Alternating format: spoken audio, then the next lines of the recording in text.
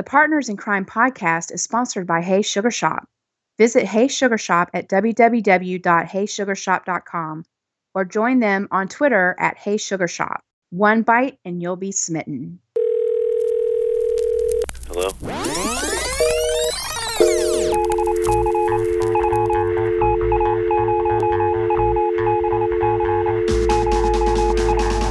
What's up, Live PD Nation? It's your girl Kayla at Reality PD Bingo. And Donna at The Hick Life. Hey, Kayla, how you doing? I'm doing good. I had a really interesting week last week, as you know. I got to go to Richland County on the way to the lake and see Deputy Garrow Brown for a short spell, and we made arrangements to meet in the early summer for our ice cream social. So I'm excited about that. And then there was some, testosterone situation going on between him and my husband, because my husband was talking smack about how, he didn't want to upstage Garrow Brown's muscles or looks with his own, because, my husband's constantly having to beat the ladies off in his head. So I mean, rightly so. Rightly so. I saw that picture, and Garrow should feel very intimidated by that. And it was very exciting for me because Flat Donna made an appearance. So yes, I was pretty thrilled about that. Flat Donna officially made her her debut, and it was a good test for when we go on vacation next week, which I'm super excited about. So Flat Donna's going to go see the country. She's going to go cross country, and like I told you yesterday, she's starting to get a little bit of an attitude about her. She thinks she's a little too, big for her britches, but whatever. I'll have to put her in her place on the road. She's getting too big for her stick. I know. Well, let me talk about my week a little bit, because you sent me a lovely gift, and right. Yeah, you did. And I want to start out by saying I was absolutely thrilled that we were not going to have to talk about Dookie this week. There was no Dookie on Live PD, but here I find myself discussing something else, because I get this package from UPS and I'm all excited about it. And I didn't know what it was, and it was from you, so no telling what it was. I was thinking maybe more moon pies, and no, it wasn't more moon pies. So I opened this package, and there's a little pink cylinder inside that says "Go Girl," and it says "Don't take life sitting down." And I'm like, oh, what kind of inspirational thing is this? I was pretty excited. Then I read underneath, and it says, Go Girl allows a woman the convenience of standing to urinate. Exactly. And I look at this, there's a little picture next to it that looks like a thong. That's what it looked like. And then underneath, I'm just describing the packaging. We haven't even opened it yet. Underneath, there's a picture of a teepee, which I'm guessing is a sheepy. Next to that is a kayak. And I can assure you, as a kayak person, there's no standing and peeing in a kayak. Next to that is a suitcase. And I'm guessing, I guess because if you're on a plane, you don't have to go use that bathroom. You can take advantage of the Go Girl and use that on a plane. Next to that is a picture of a guitar. So I'm guessing at a Nelson concert, Kayla, one doesn't have to go wait in line in the bathroom. One can just pull out the Go Girl. And then the last picture is a picture of a sneaker. And so no longer do you have to take your shoe off and pee in your sneaker, because you have the convenience of a Go Girl. Then I opened the package. Now, I didn't pull the content out completely. I looked at the picture and I pulled it out a little bit. And to me, it looked like a rubber thong. So I'm thinking, okay, this bitch sent me a rubber thong. So I've got basically a Depends cheese cutter situation going on. And that's what I thought. And I thought that for 24 freaking hours. For 24 hours, I'm thinking these are rubber underwear, rubber thongs. And then yesterday, I decided to pull it out. Girl, okay. I popped this thing, when you pull it out, it kind of pops open like an inflatable raft.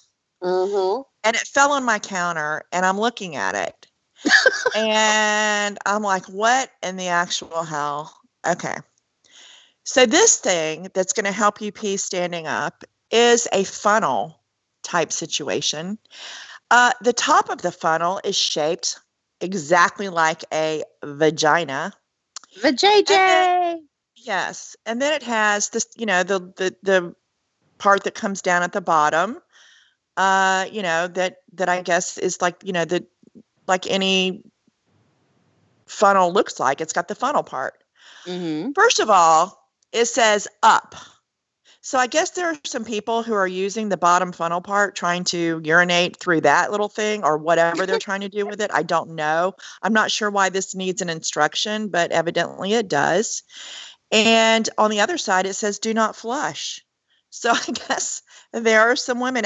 Now, if you have a toilet, why are you using this? That's my question. For people that don't want to sit on a toilet seat. Would you sit on a toilet seat in places that you go to? I think not. Okay, I'm going to get to this momentarily about this. However, so I guess people have problems peeing standing up, and this device is supposed to help that. Okay, now, I am a person who grew up camping. I am a person who grew up with Southern parents that, we had a piece of land and we'd go out and clear the land. And there were no bathrooms. I mean, my mom would say, go behind that tree. Just go right on over there behind that tree. Well, first of all, let's just tell people who are new to the show why you sent me this. I want to hear that first. Well, the reason I sent it to you is because you have said on the podcast a few times about the use of a big gulp cup as a disposable bathroom. And to me, and you laughed at me because I said absolutely not. There was just no using of a big gulp cup to pee in. And I thought, well, if she were to ever need to go to the bathroom mid recording of our podcast or anything, like I would feel better if she used the Go Girl instead of a big gulp cup. And that is why I sent it to you. And because I love sending you things that make me laugh and, basically items that are funny at your expense. Girl. So I used the big gulp cup in the car. So there was no standing up in the car. The big gulp cup was on a road trip on a back road. And, and again, I have a lot of experience peeing outside just because of how I grew up as a Southern girl. And I can tell you this, okay, ladies, you don't want to be squatting in the woods as you urinate because there are snakes, there are things that can jump up and bite your ass. So you don't want to do that. So I learned at a very young age how to pee standing up. As a matter of fact, I could probably write my name in the sand if I needed to. I mean, I know how to pee standing up. See what I right here.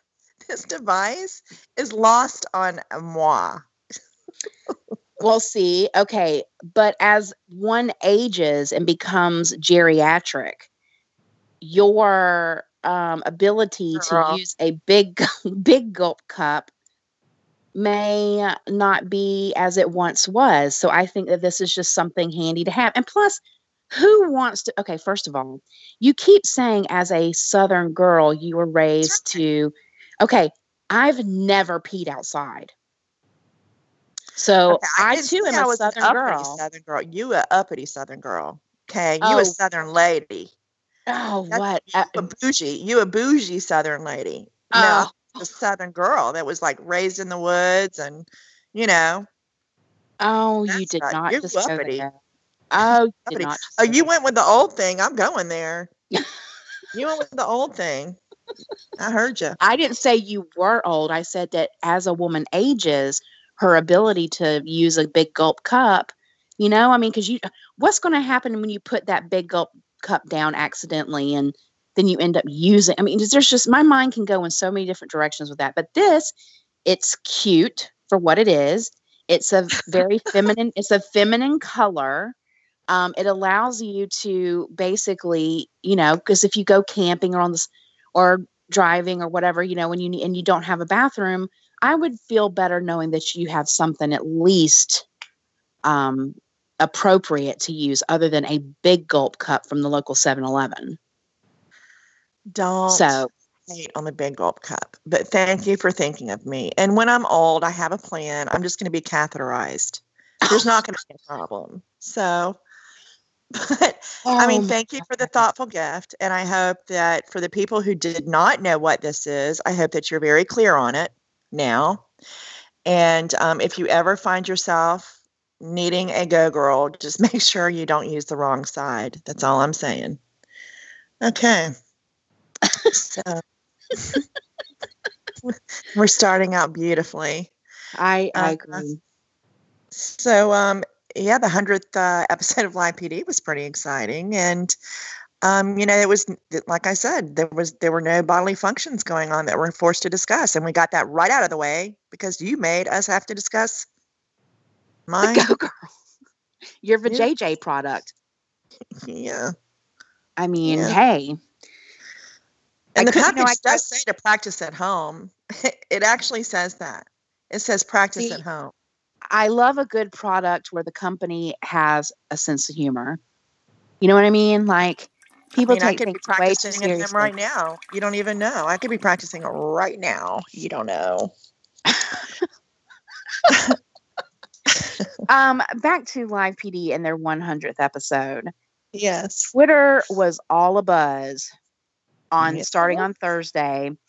Everybody using the hashtag LivePD100. Everybody coming out of it just seemed like it was like just busy with, activity and tweets and people showing their excitement and the different departments showing their excitement. It was like a big party. It was like the Super Bowl for Live PD fans. So it was awesome. Extraordinarily exciting. I was really looking forward to it. And I was hoping that, like when it started on Friday night, that it was going to be like this really exciting call just right from the beginning. But no, that's not really what angry. It made us angry right from the beginning. Yeah, I mean, I was like I was annoyed right from the get, and I don't like when that happens. But we're going to start out in Richland on Friday night, and it was there was a young man that was pulled over for speeding, and it was K-Law and Mastriani, and they pull out in front of a restaurant, and they're talking to the gentleman, and his parents come out. Evidently, he was meeting his parents for dinner. And his dad just comes out screaming, and he was pissed off, and he was, my son's not a hoodlum. And here we go. Here we go. He evidently, based on his comments, he felt that his son was being racially profiled by a black deputy and a Hispanic deputy because it was K-Law and it was Mark Loriano. And those were the two that were standing there when the father came out, and that's what he thought out of the gate, that's what was happening in that moment. Well, don't forget that Mastriani, because he was there, and when they went walking up on the deputies, he was like, ho ho ho ho. He's like, no. He's like, you're not going to walk up on a deputy like that. He said, you need to step back over here. And all of them were really professional, and it was annoying that he came out and started making accusations and whatever, but yeah. I mean, we don't have to go into this because we see this quite often on Live PD. The only advice I would give to those parents is, number one, maybe you should watch Live PD and fill yourself in on what police officers actually do and deal with on a daily basis, instead of jumping to completely wrong conclusions that actually totally negate any argument you may have, because it doesn't fit the situation. So we don't really have to continue talking about that. The one thing I did want to add is it's like, after all that hoopla, they were just about all of the just ridiculous things they were saying. Once K-Law informed the parents, and if you notice, his whole demeanor changed once they said, well, this car smells of marijuana. Right. And he walked back to those parents and he said, you know what? You're the parents. You guys get to smell what we smell. There's been marijuana in that car. Mm-hmm. Someone's been smoking, and you guys, and he was like, nah, because they were acting like their son was, innocent of anything and everything. perfect little boy. And it's like, once that came out, they shut up real quick. I mean, first they tried to blame it on the kid's friends. Friends, yeah. And Kayla was like, well, his friends aren't here now. They don't care about him. So it was that kid smokes weed, and the parents just got a virtual smack in the face. Yeah, it shut him down. Just whatever. Nobody should be that parent. I mean, nobody should be that parent that is going to, create a situation where there is none, not set a great example of respect for their child, and then defend their child when their child's in the wrong. And we've said this 1,000 times, and, I don't know what's going to get through to people, but this was a prime example of that. And it was annoying, but then we go, to Jeffersonville. Oh, and let me just say this real quick for people who are listening to our podcast. We are a recap of Live PD, and we have tried to go over every single story. And unfortunately, when we do that, the time it just takes a lot of time. So what we're having to do now is just to condense what we talk about and just talk about the highlight, what highlights. It's still a recap of Live PD, but we can't possibly go through every story because you're talking about 6 hours of a show per weekend. And so we don't want, people to, although I'm sure they would enjoy it, they can't really listen to 6 hours of us, you and I gabbing. So that's why we're going to go over to Jeffersonville now, because that always makes us happy when we go to Jeffersonville. And we went over with, and our guest today is Officer Tom O'Neill, and that's who was on this call. So that was exciting. It was, and he they pulled over a guy who had, they had found marijuana on him, or they smelled marijuana, and Officer O'Neill let the guy know that he has a nose like a hound dog. So he just needs to come clean and let them know where it's at. And it was funny because he didn't make the initial stop. It was another officer. He was just there, assisting. And he kept saying that to the guy because he was drunk too. And he was just like, you're writing me a ticket. And Officer O'Neill was like, I'm not doing anything. She's the, the officer. This is her stop, but what makes me laugh about both Officer O'Neill and Sergeant Leverett is the fact that they both say, instead of saying a blunt or, a joint or whatever, they both refer to them as marijuana cigarettes. To me, that is such an antiquated term. That is something like my mother would say. You know what I mean? It's a technical term. They're using the technical term. I mean, you say JJ, I say vagina. I mean, it's a technical term. It just makes me laugh. It just makes me laugh because every time they're like, them marijuana cigarettes, it just makes me laugh. But that was really the main thing of that stop, was the fact that we just wanted to talk about the fact that Officer O'Neill had a nose like a hound dog, and it was just funny. So and we get to talk to him in a little while, and that's going to be exciting. So but from there we're going to go over to Richland, and in Richland it was a traffic stop. And so they bring the gentleman out of the car and they search the first guy, and he's got a jar in his pocket, a jar, a mason jar. It's a mason jar. And for the second time during the show, this guy claims it is in fact not his jacket. He's not wearing, that's not his jacket. Now let me just say this, as one who wears jackets, and cardigans and other apparel that may have pockets. If there is a mason jar in my pocket, rest assured I know that it's there. So this idiot trying to claim that he didn't know it was there because it wasn't his jacket. Of course you knew it was there. It's a big old mason jar.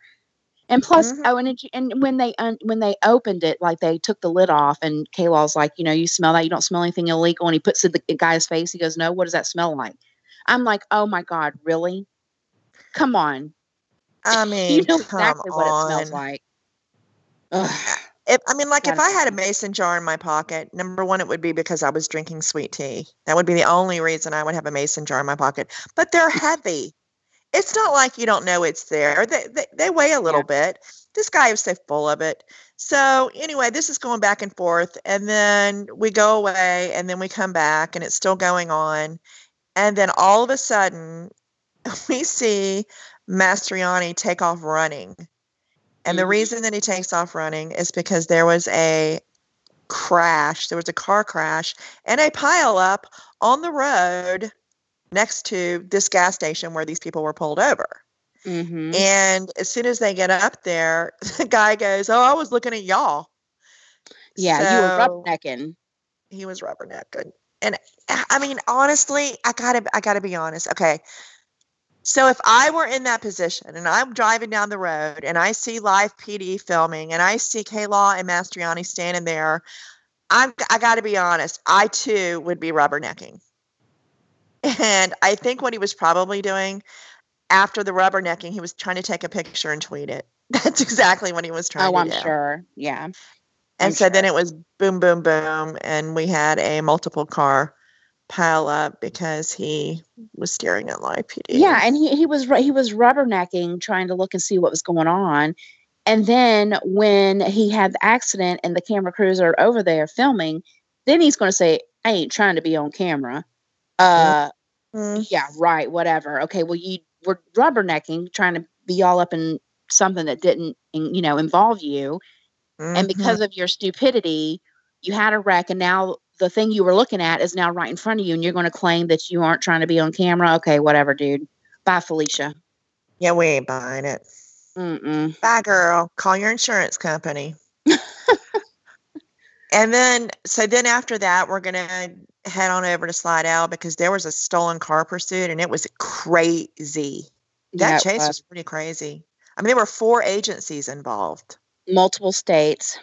Yeah. I don't know if did they ever say exactly how many states? I know that it was obviously at least 2, but I don't know. I just know that there were 4 different police agencies involved, but I'm not sure. I just heard multiple states. I didn't hear how many were involved. But it was a crazy, I mean, this person was driving like a lunatic. Mm-hmm. And the person ends up wrecking. And then so, they wreck, and then everybody's running up, get out of the car. And you see hands come out of the car. And then they end up having to pull the person out of the car. And I will be damned if it wasn't a woman. And that was a first. Well, first, before they pulled her out, she had her hands out the car, and she tells the cops to chill out. She's like, chill out. And I was like, okay, you're going to, whatever. Seriously. She's telling them to chill out. Yeah. After what we just saw and the speeds that she was doing and the crazy driving with 4 agencies through multiple states, and she's going to tell them to chill out. Yeah. And then when they brought her out and she's on the ground, all I see is meth mouth. Oh, yes. It was tragic. Her teeth were mad at each other. I mean, her teeth were just trying to get away from each other. They were mad at each other. They were trying to leave the scene. And, it was a zoom in. The cameraman never fails to, get the good shots. Yeah, they know what's important. They know what's important. It annoyed me because she kept saying that, she was a defensive driver and that she didn't put anyone in harm. And I'm like, what? Obviously she was high. I mean, there's no question about that, but it was just, and they asked her, she's going, I'm a defensive driver. She said, I mean, okay, you're a defensive driver. I mean, obviously she had meth feet too, because her feet were methed out. I mean, because the gas pedal was to the floor, but she's a defensive driver. Yeah. Ugh. And then the officers asked, what made you stop? And she was like, I was sick of y'all chasing me. I was like, okay. Yeah. So she's probably still sitting in a jail cell somewhere in Slidell. She probably is. Crazy. We know what she's not doing. She ain't brushing her teeth. That's for damn sure. All right. Well, in Richland, they got a call about a man brandishing a gun. So we're thinking, ooh, this is going to be exciting. Yeah, and he was threatening to kill. He was threatening to kill people, is what what the initial call said. So, yeah, that was a little. Yeah, this was going to be an intense call. I mean, very intense. I was on the edge of my seat waiting to see what was going to happen here, and I'm thinking, oh, be careful, be careful. And yeah, really. Yeah, I mean, and then you see the officer walk up on the guy, and the guy was brandishing a damn spatula. Not only was he brandishing, he was pump faking people with a spatula. Yeah, spatula. And I don't know if people are familiar with the term pump faking, but it's where you act like you have a gun or a weapon, whatever, and you do the motions that you would do with that gun. So, you're holding I'm glad you explained that, because I thought that was something that pump faking. Yeah, because it's the way he was holding, and he was even showing, he was just like, he was holding it like a gun, and he had his his hand cocked, the way you would if you were holding a gun, and he's just pumping, acting like he's, whatever. And I'm like, and the officer says, okay, so what if someone came up to you while you're pump faking with this spatula and actually has a real gun and shoots you? And he's like, well, my mama will get my life insurance, and she'll be set for life. And I'm like, that's what you think? What your mama needs to do is what my mama did, and take that spatula and beat your ass with it. That's what your mama needs to do. He was pump faking because somebody had broken into their car in their apartment complex, and I guess, broke the window or whatever, and they had just gotten in the car and they were mad, and he was running his mouth, and his girlfriend even was saying that. He's like, oh, he doesn't have a gun. We're upset because, someone broke into our car. And I was just thinking to myself, I've never had my car broken in. Well, actually we have, but it wasn't like a, window breaking situation. It was the fact that we had left the car doors unlocked, and somebody just went through and took out, like the change and, that kind of crap. It wasn't anything dramatic, but it was just the fact that this guy's walking around pump faking a spatula in his pants. And then he is, all he's worried about is, well, he said, well, if a guy comes up to me and shoots me, he's going to be like, oh man, I just shot that guy and he only had a spatula. Oh, because that's what people are thinking when after they shoot someone they thought had a gun. This guy was just nuts, was. And I have actually had my window broken here at home, and I didn't behave like that. I mean, I was like, oh, great. Somebody broke my window. It was upsetting. I called the police. The policeman came over. We made a report. He shot a rattlesnake for me, and then he left. True story. That doesn't surprise me. Well, then we go over from, Richland, and we go over to Nye County. Now, this wasn't like, high action craziness or anything like that. It's just, it's a very interesting story because this is happening a lot more lately. I mean, it has been for like a year or so. And I know that you've had a problem with this too. And this is people flying drones over other people's property. And we learned during the show that if you are going to fly a drone, whatever, it has to be above 250 feet. Anything below 250 feet, you need your neighbor or whoever's permission to fly at that height over their property. And this has obviously been one of those situations where they've been going back and forth because this guy doesn't want to listen to anyone. And they go to talk to the guy who had the drone. And first of all, the first thing I noticed is that he is living in a junkyard, or that's what it looks like. There is junk everywhere. He comes out and he's like, basically, what are you doing on my property? Get off my property. And he's all like, just acting crazy. And, and he's like, he threatens the neighbor, the one who the drone was over their property. He had recorded the threats that the guy in the junkyard made at him, which said he threatened him with psychological warfare. Who does that? And who says that out loud? I mean, this guy was a bleeping idiot. You know what I mean? He was a junkyard loon.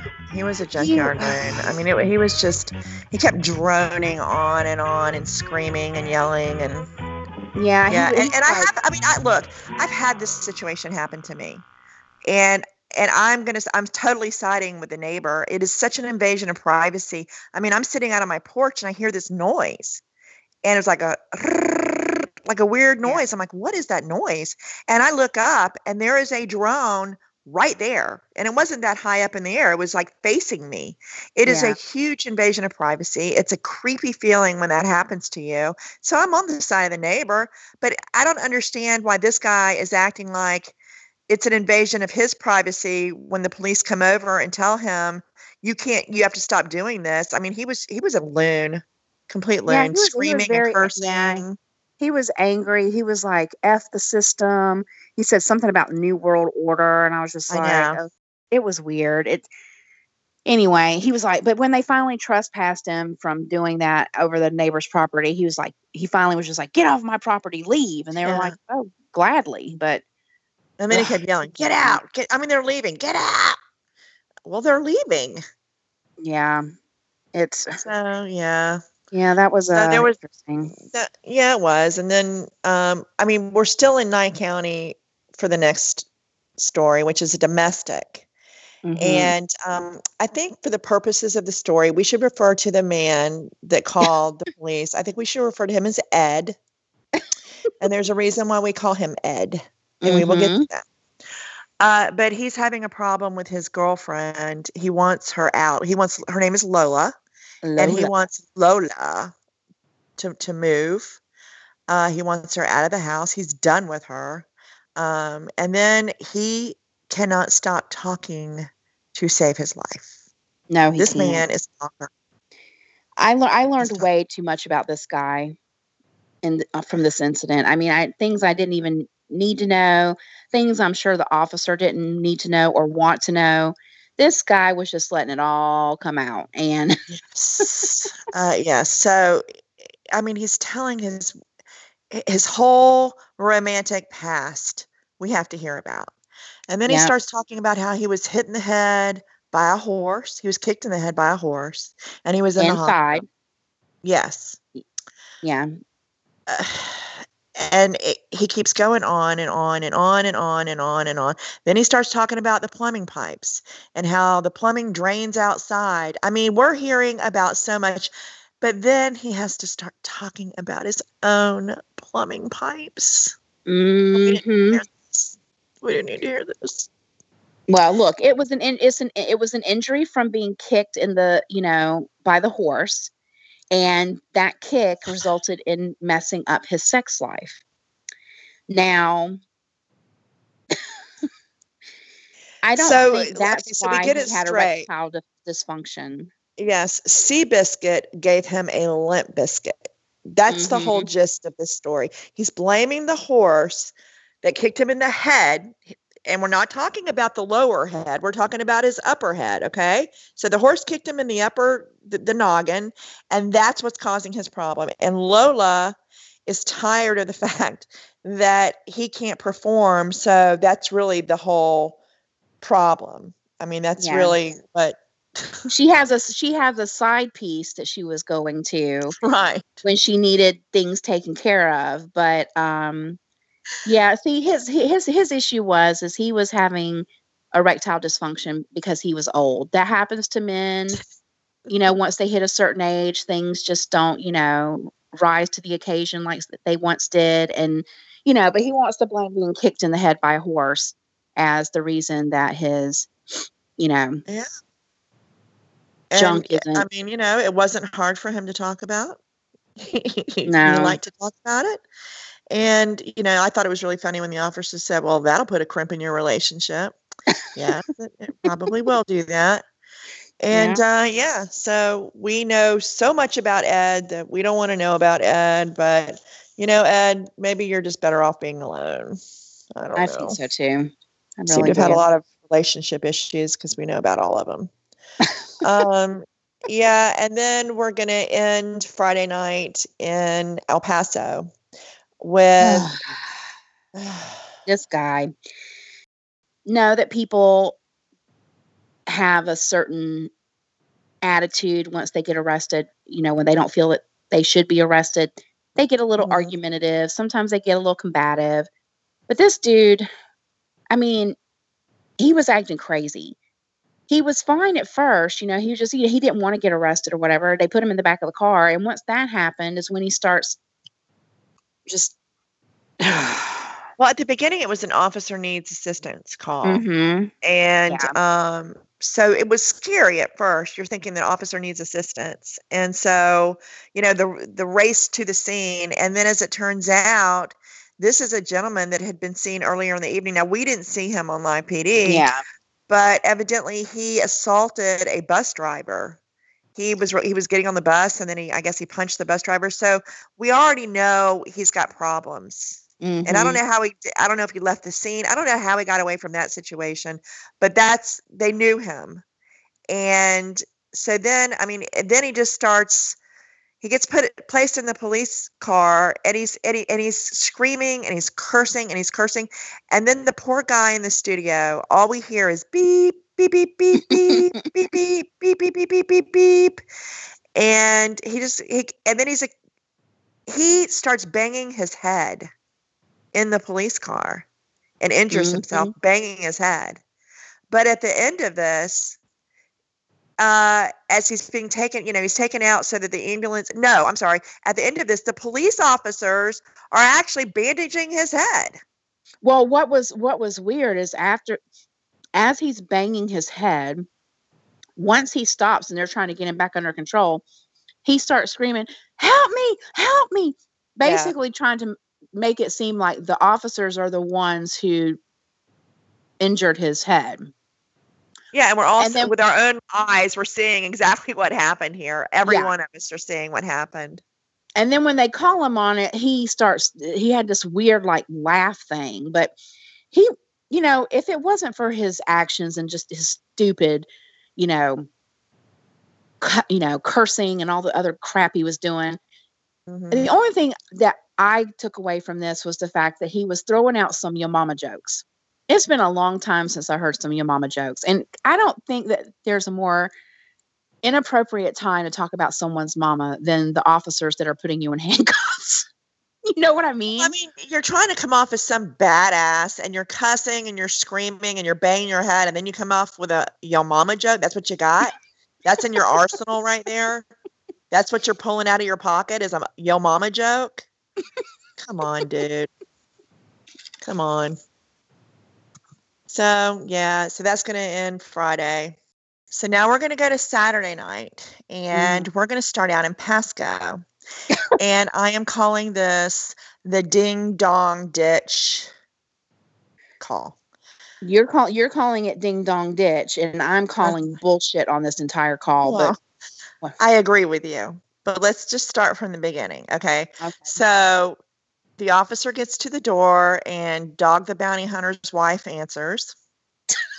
I mean, we all have wondered what happened to her, and there she is. And, okay, my first thought before we heard anything is that this woman is on her way to the local watering hole. I've seen her twins all around this area here, and the small little kind of like biker bars.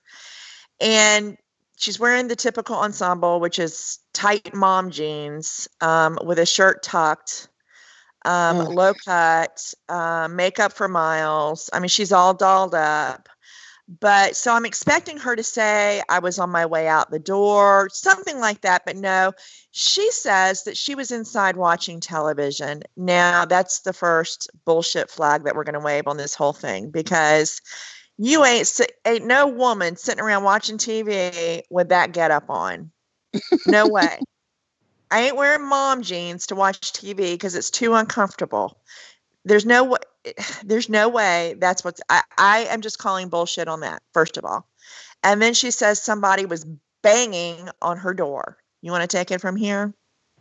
Yes, someone was banging on her door. So she went to go look out the peephole, and there was a man standing on her porch. So I was a little confused how she went from looking through the peephole to getting on the phone with the police, because it was dark. I mean, it was at night. When you're looking through a peephole, I'm not sure how she thought she saw the fact that he was touching himself or exposing. No, he was exposing himself first, what she said. So I guess she calls the police, and then the officer wanted her to get a description of the guy, but did she not just say she looked at him through the peephole and saw that he was exposing himself? So why would she need to look again if she knew what he looked like? So then she decided to look, but then she looked through the curtain, right? Did she say that? Yeah, she said she looked through the curtains. She didn't think, and she told the officer she didn't think that he saw her. But then he went from exposing him to himself to, she said masturbating, like he was, and she kept acting like she didn't want to say the words because she was too ladylike. Honey, there's nothing ladylike about that woman. Okay. Hell no. And I mean, so let's just think about this for a minute. So there could have been nobody home because this guy didn't see her. She said he didn't see her, and he's just standing at the door. He gives it a good bang and then just starts whacking off. And maybe there's nobody home, but he just decides, standing facing the door, he's just going to whack off to possibly nobody being there. She said he exposed himself, showed his penis. Anyway, but then she took it one step further, and she's like, I don't know if they have rape on their mind. I'm like, so now, yeah. So she took it from just him banging on the door and touching, and she was all over the place, banging on the door. He exposed himself, but then he touched himself. Then he was masturbating. Then he exposed himself and showed his penis. Well, if he's masturbating, he's already exposed himself. You know what I mean? Like, she was all over the place. And so I'm calling bullshit. I'm calling she just wanted to be on live PD is what it is. She was hoping that an officer would show up with the camera crew. That's exactly what I think happened. Right. And it turns out this happens quite a bit. That officers are called. We find out. That's right. I mean, that was my thought process as well. I mean, first of all, Dan came back later because we all kept wondering, well, what happened? Did they find this guy? They never found the guy. They never found the invisible whacker. They never found him. So we know that they can't find him. Now, if he was on foot, like she said, why would it be so difficult to find him? But then we do learn, look, word gets out in the hood that Live PD is going to be in your area. The word gets out. People know when Live PD is going to be in their area. And so what they do is they fabricate these situations and call the police, hoping that Live PD shows up at their door. So Dog the Bounty Hunter's dolled up wife there got all dolled up in her Friday Go to the Biker Bar outfit, hoping that Live PD would show up at her door, and they did. So she got her little 5 minutes of attention that she craves, and I hope that did her, made her night. She has something to talk to the gang about, when she goes to the bar. So yeah, when she goes to the Moose Lodge, she can tell them all about what happened, on Friday night when somebody exposed himself. So yeah. So then we're going to go from Ding Dong Ditch to something evading police. Yeah, in Richland County. I mean, that was crazy. I mean, Mark Loriano goes to pull this guy over, and he takes off, and then we have a car chase. We have a big old car chase, and it was quite the car chase. I mean, it was. I've said it before, but I just can't imagine, as a spouse watching your husband drive at these speeds on the interstate like that. It's just so. I can't stand that camera shot of them on the interstate driving because it makes me so nervous. Yeah. But he's chasing the guy, and then the guy goes to get off of an off ramp, and he hit that little, the little median thing that's always there when you're going for and he hit that and wrecked. And so yeah, he wrecked out right then, and he was fine.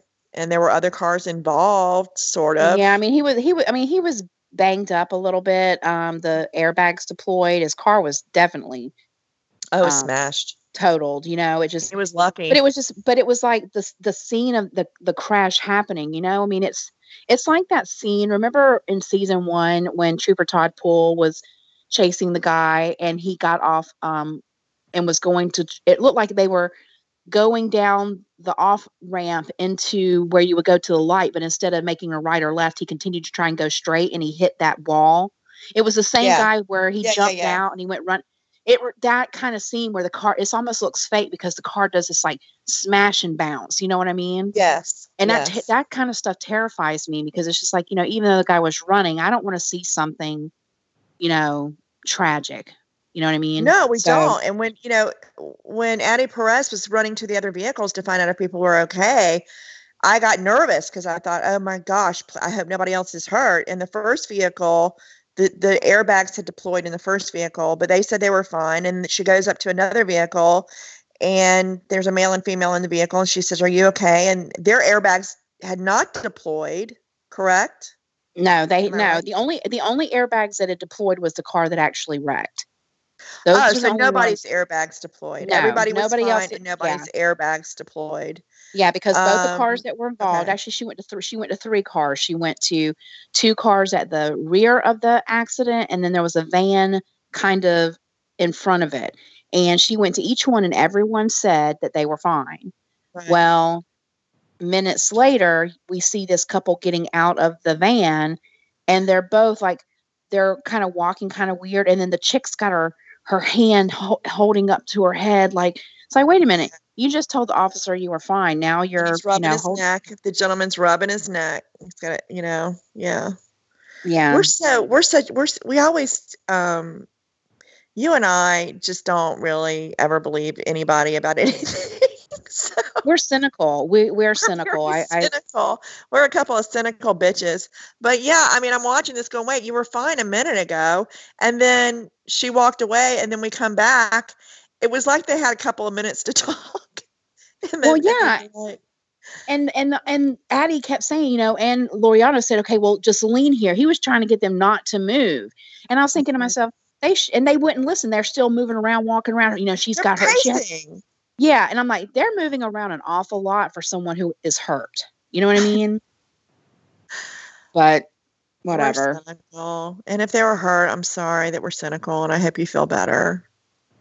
So, yeah. My favorite part of that whole thing is when Addie Perez was standing with the guy who actually wrecked and caused the accident, and her face, like you could just the look on her face was pure, like, you stupid idiot, like you caused this, to happen to these people or whatever. And she just the look on her face. I mean, she was so pissed because the guy, as it turned out, the reason that he did this whole chase is because he had a suspended license. Yep. I mean, that's the whole point. I mean, he probably would not have even gone to jail. What an idiot! But he got told, honey. She told him, and I loved her New York accent coming out. Her accent came out, and he got told, and I loved it. She's a total badass. I love her. Yeah, I can't wait to interview her. I can't wait to interview her either, and it's gonna happen. Well, anyway, so that's it. He went to jail, and everybody was fine. And then we're gonna go over to Nye County.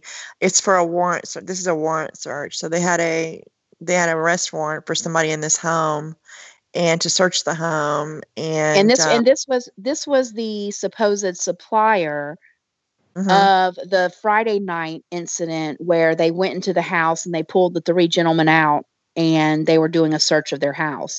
So this is the supplier of the drugs for the guys from Friday night. So, he gave them up. That's right. He gave them up. He gave a name. So now they have this name, and so they're going to go over there. And so they're knocking on the doors, and the garage door is open. And so then the camera pans over, and you see them walking into the house via the garage. Honey, I could not get past the pile of laundry that was sitting there. I just could not. It was a mountain of laundry. And I'm like, what in the actual hell is happening right now? And then right past that is a washer and dryer. They don't use that washer and dryer. The whole house was a mess. They store their heroin maybe in that washer and dryer, but I could not believe it. But then they go in and they start bringing people out, and I promise you, I'm thinking as I'm seeing the ensembles of what these people are wearing as they're being brought out, I'm like, yeah, that's what happens when you don't do any laundry. This is what you're forced to wear. Because I mean, you got a guy that's about probably $110 wearing like extra large pajama pants that he's trying to hold up that are multicolored, tie-dye looking, I don't know, bright pajama pants. And they bring a chick out who's wearing leather pants. I'm just like looking at all this and the goofy looking outfits coming out. And I'm like, yeah, they're wearing, look at you now. You're on national television having to wear your laundry day clothes. So there you go. But then they bring out this old man. I mean, does it not seem like every time that they do any kind of arrest warrant or search warrant or anything on the show, that it always seems to be the house is a complete disaster and just messy. I mean, it just seems like that's. And these people, tragic. I mean, housework is not the top of their list. Getting high, and I mean, I guess it's like fit as many people in here as we can, and let's just all do drugs. I mean, that's what I guess that's what it is. I'm thinking that is next to godliness, and they never heard that. I'm thinking that the drug dealer or the supposed drug dealer in this scenario may run in sort of the same circles as the Pasco Ding Dong Ditch lady. You think? They seem like they might hang out. They might hang in the same kind of circles, even though they're not in the same state. But I hate to generalize like that. But he's all wearing like Wrangler jeans, and he's got on this plaid shirt. He looks like maybe back in the day, or he may still be a biker or whatever. But I mean, he was old as dirt, and he's all trying to act like he doesn't know what they're talking about. Well, then they asked for the combination of his safe that's in his bedroom. Mm-hmm. He gives it to them, and there's heroin in it. Right, but he thinks somebody else put it in there. Yeah, somebody else put the heroin in his safe in his bedroom. Come on. All right, dude. Whatever. Yeah. So he's an old man heroin dealer with all these heroin addicts, in his house. And so they all, they hauled them all off, and that was that was pretty much it. I mean, they all gave up. It wasn't that exciting. It wasn't, but it was actually kind of sad because the people that were in the house with him, they all knew that, heroin was in the house. They all admitted to using heroin. So it was basically a house full of junkies. Right. And, it was just kind of, it was just sad, I mean. It was sad. It was very, very depressing. And that pile of laundry, that's when, people have just given up.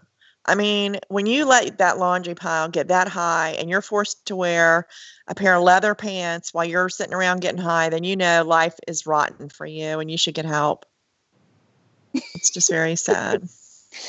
Yeah, the whole is weird. Anyway. But then we go over to El Paso with a call of shots fired. Mm. Now, this story irritated the teetotal living hell out of me. Teetotal. Teetotal. This woman, okay, so the house, there's a woman an elderly lady calls because shots are ringing. She hears shots. The police get there and she's showing them, it's in that direction. So they go over there and there are bullet holes all in this house, the windows, the walls, etc. Yeah. And they go to start investigating, and this woman that lives in the house is not going to cooperate whatsoever. She is so rude and nasty to the officers, basically like, I'm not going to tell you anything. There's nothing you can do. And then she was saying, what was it she was saying about? She's like, I don't want to play your games. Yeah. I'm not going to waste my time talking to you. I mean, who the hell? She's saying that they're playing games, but they asked her, and she's like, you need to just come out and ask me blunt. They did. They asked what happened, and she seemed like she was high as a kite. You know what I mean? Like she was just tweaking. And you saw the scabs on her face. And I mean, clearly this chick is, another meth user, and she was tweaking out of her mind. And she's just an angry tweaker, very angry tweaker. She claimed that she didn't even hear the house get shot up. Right. And then not only that, she then claimed that she doesn't know who's living in her own house. She says she doesn't know nothing. Right. So it's like, okay, so you're living in a house. You don't know who comes in and out of your house because you don't care. So, but then her boyfriend was in the house, and they're like, well, who was he? That's my boyfriend. Well, and then she's like, don't ask me any questions. I was just like, oh my God. Then they told her to go away. They're like, get your slushy or whatever it was that she had. And they told her to basically go away, go down the street. She's like, what? This is my house. They're like, no, it's an investigation scene now. Sorry. Right. I was just like, and then she goes marching off the street, and she calls the police officer. She gets one last parting shot and calls him a dumb mofo. Really, honey, go look at yourself in the mirror. Look at the situation at hand as you walk your ass away from quote unquote your house. And who's the dumb mofo? I think See, it's you. this is a perfect example of how I could come in handy at a police. That's right. Officer Taser on the scene. Yes, Officer Taser, to just give one good tase to people that act like complete idiots during, you know what I mean? So I would, as she was walking away, I would have just tased the hell out of her. She needed a good zapping. I would have loved to see her fall over. We're horrible. We're horrible people. We are. So now we're going to go over to Fort Bend. And there's a gentleman sitting on the ledge, on a little ledge next to, on a sidewalk. And he's got a box next to him. And so the officer walks up and he says, "So what you got in the box?" And the officer opened the box. And surprise, there's a big old rat in there. Big old white rat. A big old rat. I mean, I guess as rats go, it was a cute rat, but it was white but it had that weird rat tail. It just creeped me out. But yeah, he had a pet rat. And the officer's like, "Well, where'd you get the rat?" And he goes, "I just bought it." And he goes, "You bought it? How much did you pay for it?" He goes, $5. Oh, you want to get on that special $5 before it goes up to $6. But then as they're chatting, you see the rat absconds. That rat is like, "I am the hell out of here. I've got freedom. I'm going. I'm jumping out, and I am absconding." And so he jumps out. And then this poor dude who just bought the rat is now having to search for his $5 rat. And that officer ain't going to help him. He's just going to stand. Even though we have to say it, it's kind of the officer's fault the rat got out. It is kind of the officer's fault. Yeah. I will agree with that. But the guy was because there was like this tall, like iron fence around the end of this building where the rat had kind of like run into the fence area. So the guy was about to jump over because he was up at the top of the fence. And they're like, "Oh no, he's now on this side." So then he jumps down. That fence. He was doing a good job. He really was. And he was, he's like, "Oh, is he right there?" And they're chasing around. And then I guess the officers are just like, done. He's like, "We can do this, guys. Don't give up so easy." And I was like, I like his tenacity. I like his spirit. I liked his spirit. But what I didn't like is that, here's the thing. If you buy a pet, you have to, the key word there is pet, which means you need to touch it. Petting means touching. And he did not want to touch his own new pet rat. He didn't want to touch it. He was scared to touch his new pet. He said, "Can I be honest? I'm afraid to touch it." As he's like crouched behind a bush, and the officers are shining their flashlights trying to help him see it, and they keep saying, "Do you see him?" He's like, "Yeah." And they're like, "Well, get it." And he's like, "Oh, well, just go in for it." And that's when he said, "I gotta be honest." It was funny. It was, he finally got the rat. He grabs its tail like it's got bubonic or something. He's grabbing it by the tail, and I'm like, that's not how you're supposed to hold your pet rat. Come on, dude. It was weird, but he got him. He was happy, and the rat's name was Scaredy Cat. I was like, that's a weird name for a rat. Scaredy Cat. Okay. Wasn't there a movie called Wilbur or something about a guy that had a pet rat? Wilbur? Never mind. You didn't see it. It's a very weird movie. Okay, never mind. I know there's Stuart Little. Isn't Stuart Little rat? Probably giving away my old go girl age. So no, never mind. Okay, it was a creepy movie, but we'll just move on. Let's go to El Paso and anyway. Hate when that happens. Yes, El Paso with a couple on their first date snorting coke in the car. The guy has 2 baggies of cocaine on him, and then there's a third baggie that's empty or has residue in it that was just kind of like in the center, on the center console between the two of them. And yeah, the woman she wants to play innocent, like she doesn't know what's going on. She starts, calling out the guy for not taking, responsibility for the third bag.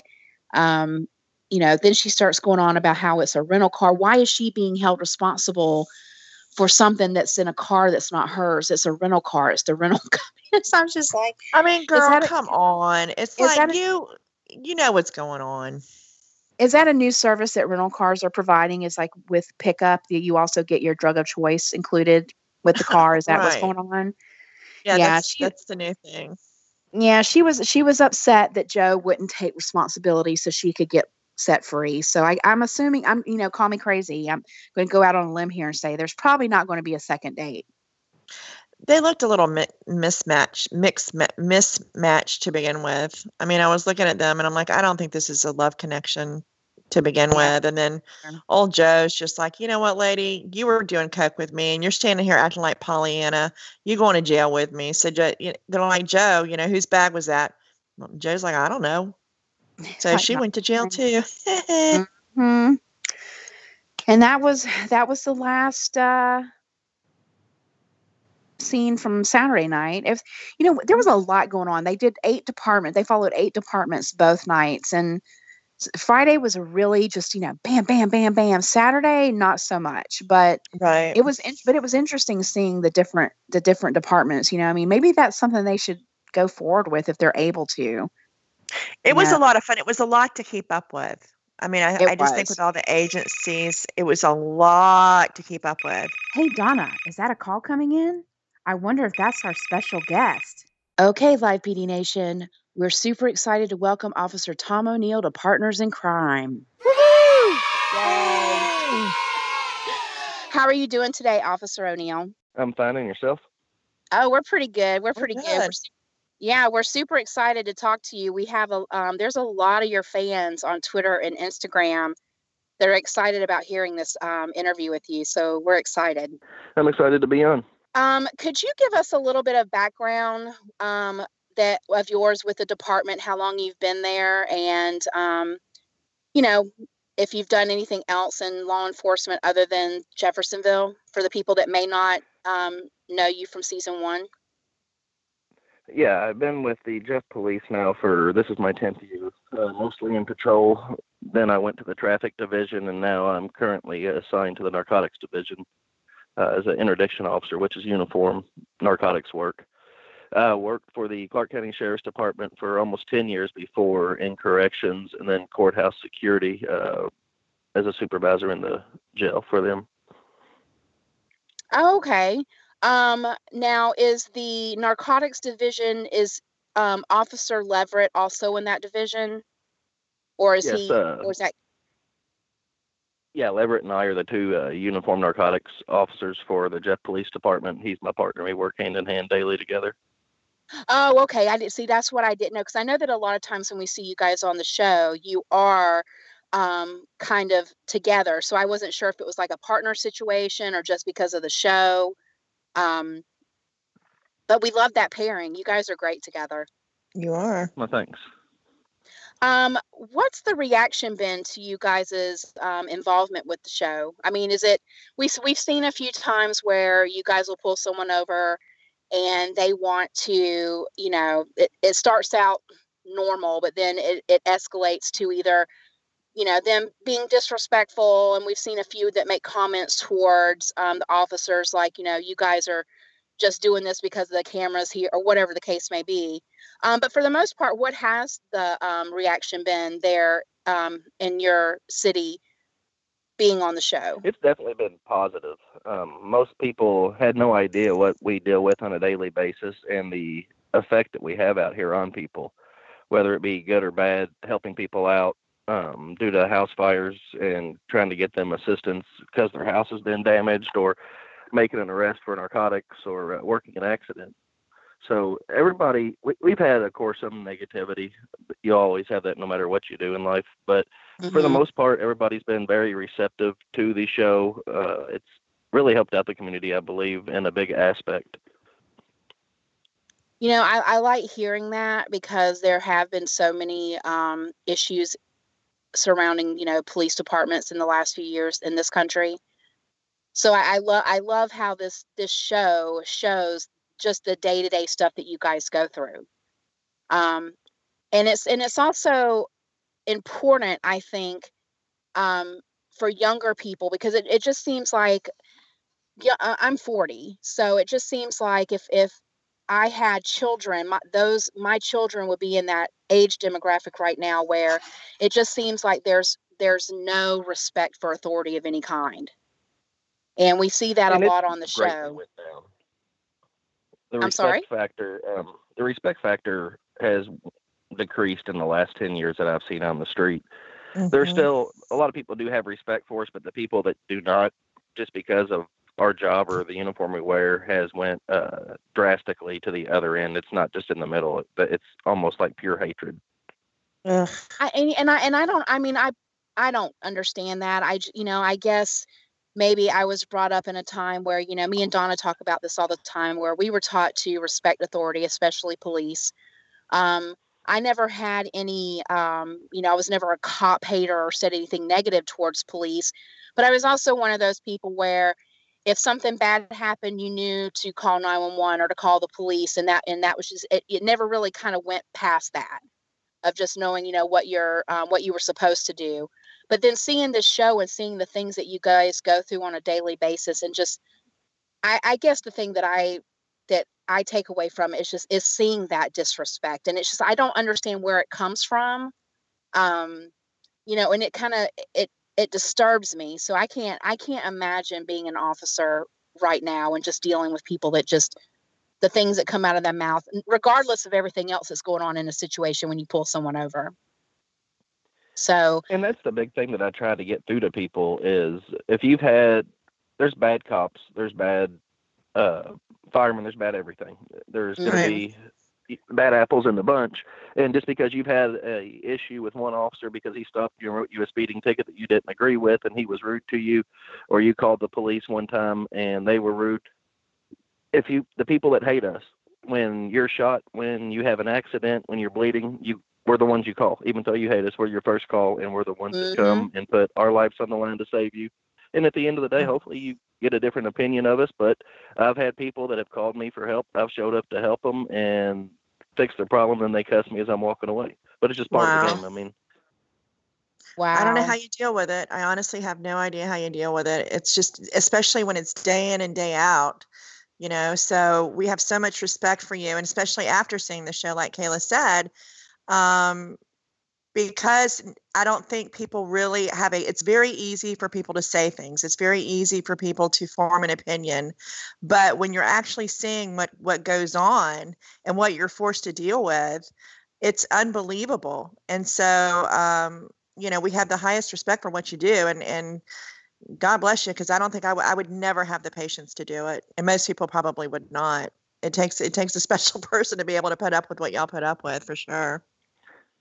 It's one of the deals where the good outweighs the bad. You can have 5 bad negative calls to where people treat you bad, but the one person, the one elderly person, or the one true victim that shakes your hand and says thank you for your help, it makes it all worth it. That's why 95% of the police officers do what they do, not because of the money, but because it's the love for it or the passion. You like to actually make a difference.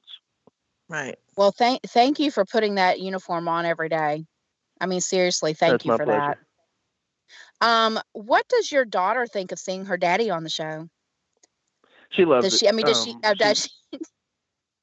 She tells her friends, and like at the daddy-daughter dance, I was the dad that was on TV. It's kind of neat to that aspect of it.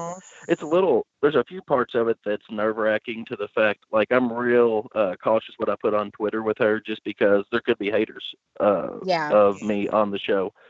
But yeah, I mean, she's excited. Anytime somebody picks me out, like we were in Tennessee not too long ago, and on the way to Florida, there's been 4 or 5 people just on vacation where they come up and go, "Hey, you're O'Neill from YPD," and she eats it up. She thinks it's neat to see me on TV, and she tells her friends about it. That's is very so cool. Cute. That is so cute. How old is she? She's 7. Oh, yeah, because I thought she. See, I love seeing the little glimpses that we get from Twitter of the officers, beyond the show. So I love seeing those little glimpses in the little pictures or whatever. I think it's adorable. So I think it's cute that she absolutely eats it up because you're like a superhero to her. I guess in some ways, yeah. She's why I do what I do, though. Well, I think that's sweet. Now, you said that you're partners with Sergeant Denver Leverett. What's it? I get a little stressed when he's on the show because I feel I just feel like I am in the hot seat when I'm watching him with the people that he questions on the show. What's it like working with him? He's entertaining to say the least, dealing with him day in and day out. He's very good at what he does. He's very respectful. So he's one that the newer officers can actually watch and learn and take away the ability or learn the ability to do narcotics work, which with us, narcotics works like anything else. If you're taking a theft report or you're working an accident, you're asking the same questions. You're just asking the same type of questions, just in a different way. So he's really good at what he does. Him and I together, we make felony arrests every day out here for dealing, usually. So, but he's very precise. He's very OCD, even when it doesn't come to work. So he wears me out in that aspect some ways, that everything's got to be exact day in and day out, because I'm not that type of person. But together we make a good pair, I guess. That's good. Have you ever confessed something to him that you didn't know you were doing? I mean, has he ever put his magic to the test with you? I know all his tricks. He can't get by on me. That's good to know. I think Donna and I we were laughing one time because he really was going at it on the show, and we both were joking that we were confessing the things we did when we were 5 years old. 5 years old. I was like, yeah, I stole some lipstick from Kmart when I was 9. We were confessing everything.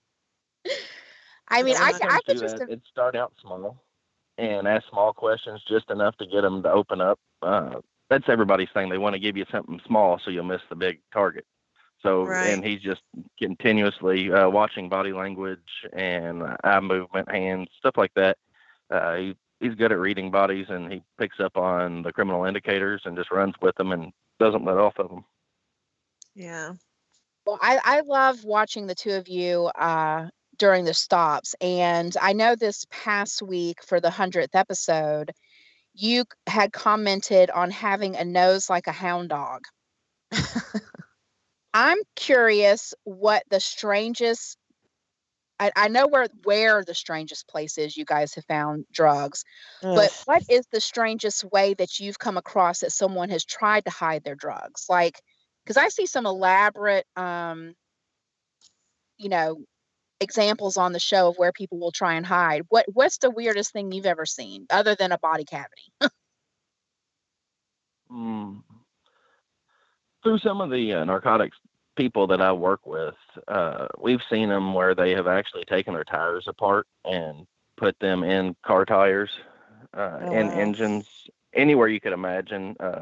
There was one specific vehicle, was a Volkswagen, and they had made a hidden compartment behind the radio, and it took a series of turning the left turn signal on. You're setting your radio to 88.1 and then hitting your hazard button, which activated the opening where it opened up, and there was 2 kilos of cocaine back there. So, the people work really hard on where to hide stuff, how to hide stuff. That's why when we search vehicles, it takes so long. We might be on a 40 or 50 minute stop that makes 2 or 3 minutes of TV. Right. That's crazy. That just seems like an awful lot of work. I mean, obviously we don't do that because we're not drug dealers, but that's some genie stuff right there. When you said that the other night, I was cracking up. That's some genie about stuff. The hound dog? Oh no, about I don't know if they ever aired the rest of it, but he had a little bit of weed in his pants or his jacket. Oh, he did? I don't think we saw that part. Yeah, we didn't see that. But I mean, it was just right out is like, well, I have a nose like a hound dog. So now who kind of do felt you bad for him. Oh, I kind of it's really bad when you feel bad for the people on the show when they're the ones that get themselves into the circumstances they're in. You know what I mean? But sometimes we do. It's just, it's just that there's always that one person that gets pulled over who always has like a roach or some shake in their car, and they just want to say, no, I don't have anything. No, I don't have anything. And it's just like they go to jail for so little. And it's just like, come on, people. Yeah, and with that specific guy that you're speaking about, like he tried to call his brother to come get his car. He hung up on him. Then he called his wife, and she wouldn't come. She hung up on him because she wasn't staying at their house. She's staying somewhere else because he's got a drinking problem. It's frustrating when you see people that don't want help, because right now, with the way the world is, if you're an adult, I can't force you to get help. And unless you really want help, your family can't even help you at this point. Yeah. For the most part, because you'll lock people up and you'll send somebody to jail. They look like death warmed over. You'll see them in 8 months later when they're coming out of jail, and you're like, wow, they look great. And then 2 months later, they're back to where they were. Were you on that call where the guy had actually basically OD, and then they used the Narcan, and then you saw him walking on the street the next day? Yep. Yeah, Burger King. Yeah. Yes. Yeah. Him. That was astounding. That's because of that one scene. Because we had so many questions about Narcan and how it was, the whole process, that we actually had a paramedic on the show to explain to us. Because once you guys have the ambulance come, the show kind of stops. It doesn't fall, after that, once they get into the ambulance, we don't hear anything else, or we don't know what's going on. So we had a lot of questions. So we invited a paramedic to explain it to us, and we were fascinated by, it's a miracle drug. Yeah, I just that whole scene period. I mean, because that guy really did. He looked dead, and just the fact that he popped up the next day, I mean, it blew my mind. It really did. I just have you seen him since then? Actually, we did, because the night that we sent him to the hospital, the next day when he was magically seen, he was seen leaving the jail because he was nice enough to steal the nurse's cell phone. As he was leaving the hospital, so he got locked up for that after we saved his life. He stole the nurse that kept him alive while he was in the hospital until he was released. He stole her cell phone. Oh my God! Wow, that's some balls. Unbelievable. Yeah, and I mean, a lot of people. A big thing now is Narcan parties, because you can get them personally. You can possess one. They're easy to get access to. So us three would have a party to where I would let you all get as high as you could, to where you get high. If you normally use a point, you're going to use 2 points, and you're going to press the limits until you pass out and you go unconscious. Then I'm going to use your Narcan to revive you. And once you're back, then no, it's nuts. Kids are not necessarily kids, but adults, people are doing it, because everybody will throw the Narcan on the coffee table and sit around and start shooting dope. And whoever goes out first, one person's got to stay sober. And once they bring you back, it's your turn to stay sober, and they'll start pushing. So they're administering Narcan on each other? They're watching? They'll bring each other back. That's unreal. That is unreal. That is just crazy. Narcan's great, but I've seen it to where we border Louisville, Kentucky, by the river. And there's one patrolman over there in a certain district that I'm friends with. They Narcan the same person 5 times in 24 hours. Oh my God. Wow. Because you're at your house, it's not a criminal offense to be high or intoxicated, as long as they don't have the paraphernalia. And that's the big thing. When you overdose, your friend's going to take all your dope, all your drugs, all your paraphernalia, and they're going to leave. They're going to call 911 and go, hey, she's down, and they leave, and then you find the person down. There's nothing there to charge them with. So you Narcan them, the ambulance takes them to the hospital. There's not a hold because there's no criminal charges, because they're at their residence. So at that point, usually within an hour of being Narcan, they're back out on the street. They sign themselves out. They don't want to be there. They don't want to hear people trying to help them. and they'll go back. You would think people will go, wow, I probably shouldn't do that anymore, but it's not the case. Most people that use Narcan use Narcan before. Because so it's almost like a safe. Calls. Well, it's like a safe. They have a safety net now that they think. If I overdose, wow, unreal. That's disturbing, because one of the things that the paramedic told us is that the effects of Narcan don't last. If you're, I'm assuming that if you're just so far almost gone that it brings you out, but the effects only last so long. And then you can slip back into whatever state you were before you were administered it. Yes. So that scares me, that people that have that kind of habit would rely on another person who has the same habit to stay sober long enough to bring them out of their overdose. I mean, that to me is terrifying. It's astounding. Truly. I've never heard this before. It's astounding. Wow. That's crazy. Yeah, it's luckily, I mean, the heroin's still bad, but heroin has kind of went to the wayside just due to the price of it, the expense of it. Methamphetamine's so much cheaper. That's why any show you watch, you see methamphetamine on the table, or, that's the drug of choice at this point. Because in southern Indiana, an ounce of methamphetamine is almost as cheap as an ounce of good marijuana, which is unheard of. Wow. That is, and the sad thing is this, it just seems like it's everywhere right now, and you hear about the overdoses and the use of Narcan, and I don't know what communities can do. You know what I mean? It's just like, you can educate people, but at the end of the day, like you said, you can't force an adult to do anything that they're not ready to do. And if they're not ready to get clean, or, put their family or kids, that's what's the hardest to watch, are the ones that have kids. They're choosing that drug over their children. And the bad thing is, it does not discriminate against anybody. No, it doesn't. Right. Especially when it comes to the heroin. And it's sad when you see it's not what people would classify as a junkie. You've got a hardworking parent that, gets a toothache, and they've been good their whole life. Then they go to the dentist, they get Lortabs, and just them 15 pills hook them. And they can't get the Lortabs, or after the Lortabs don't work, they go up to Oxycontins, and they're paying $40 to $80 a pill to be high for 2 hours on Oxycontin, when they can go buy heroin and be high for 6 hours for half the price. And, when the heroin comes in, your average heroin around here is probably 70% pure, would be considered good.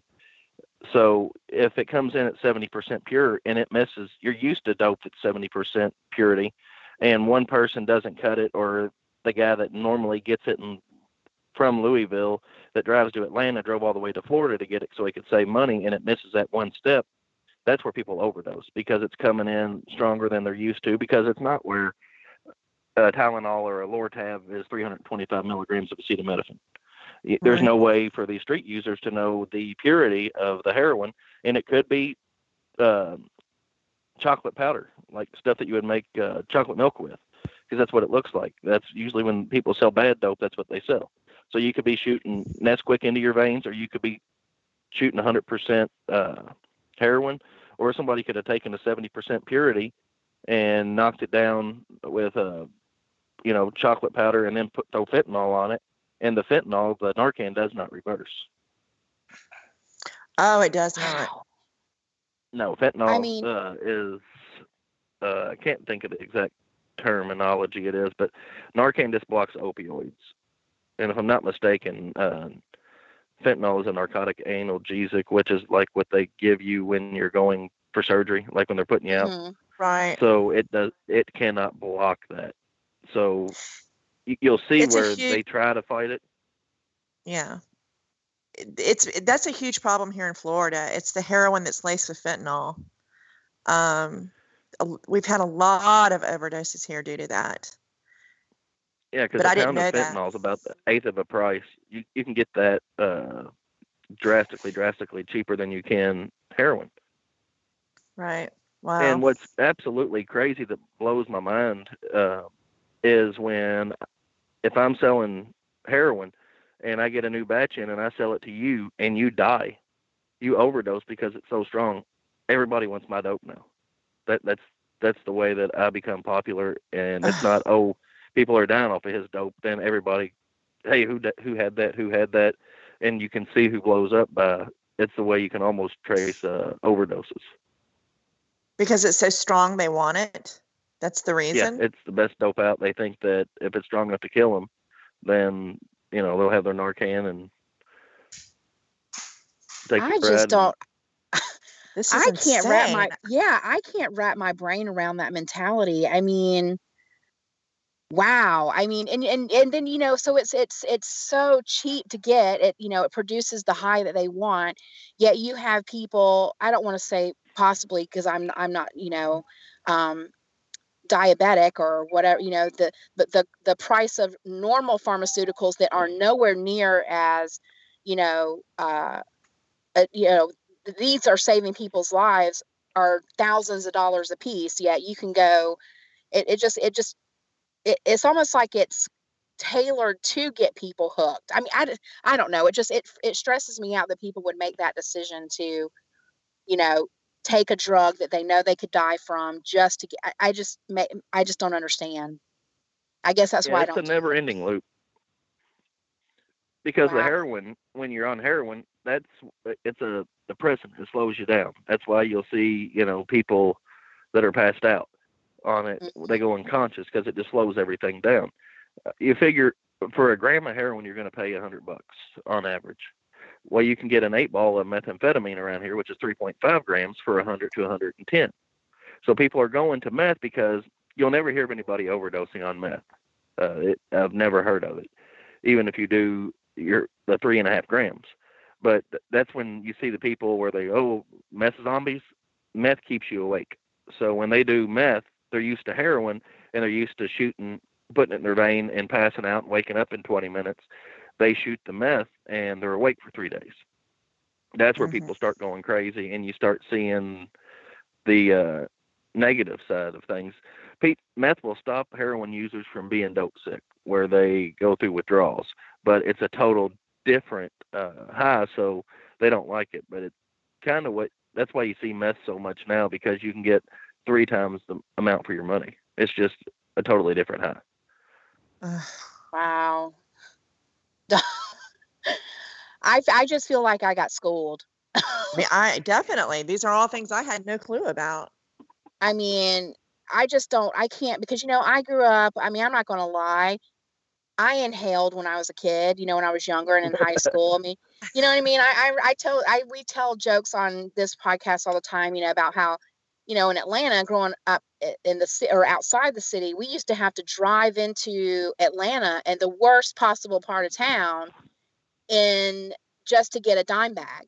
And we were willing to evade cops or, sneak around or whatever, we thought we were badasses. But now it just seems like it's. Yeah. You didn't blend, Kayla. You weren't blending. Trust me. No, we did not blend in. But that was just, that was the thing. And then you take off back to the suburbs. And here, I mean, now it just seems like it's everywhere. And not just marijuana. I mean, because marijuana is the least of worries, in my opinion. And when you have all these drugs that, because when I was young, my dad, unfortunately, my dad was an addict for many years, but his drug of choice was crack. And unfortunately, he's one of those, sad story, had everything in the world and lost everything for that drug. But the complications that he had with his health over the years of him doing it led to he died a couple of years ago as a result of just, problems he had from doing drugs. And so I guess it's just that I guess I'm just missing that one little thing that makes me go, oh, well, let me try this for whatever reason. It starts with a pain pill from the doctor. I mean, I've been prescribed pain Percocet and, when I've had surgeries and stuff like that, but I never thought to, it was nice. I'm not going to lie, sitting there on Percocet, feeling no pain in the world. But once they were done, that was it. I never thought to, oh, well, let me I don't know, it's just scary, and it hits everybody. It doesn't discriminate, like you said. So you're seeing people that are passed out in cars with their children. It's just scary. I don't know how we go forward as a society and how we deal with this. It just seems like it's just so out of control right now. It's I mean, I hate saying that over and over, but that scares me that so many people are hooked on this stuff. It is. I'm sorry for your loss. I had the same. I had an uncle that did the same thing, same exact story, and it's crazy how crack cocaine 2 years ago kind of went to the wayside, and it's coming back now. I mean, you've always had your normal users. That's what they like. People that drink Budweiser are only going to drink Budweiser. Mm-hmm. But it's coming. The crack cocaine's coming back around a little bit. It seems like. Or maybe they're just getting caught more, because it's our biggest drive forever was heroin, because you were getting the call of the mom that had just shot heroin in a McDonald's drive-through, and her car was up against the building running, and she had a newborn in the car seat in the back. You know, I mean, or people passed out just in a parking lot, just in the middle of it. Wow.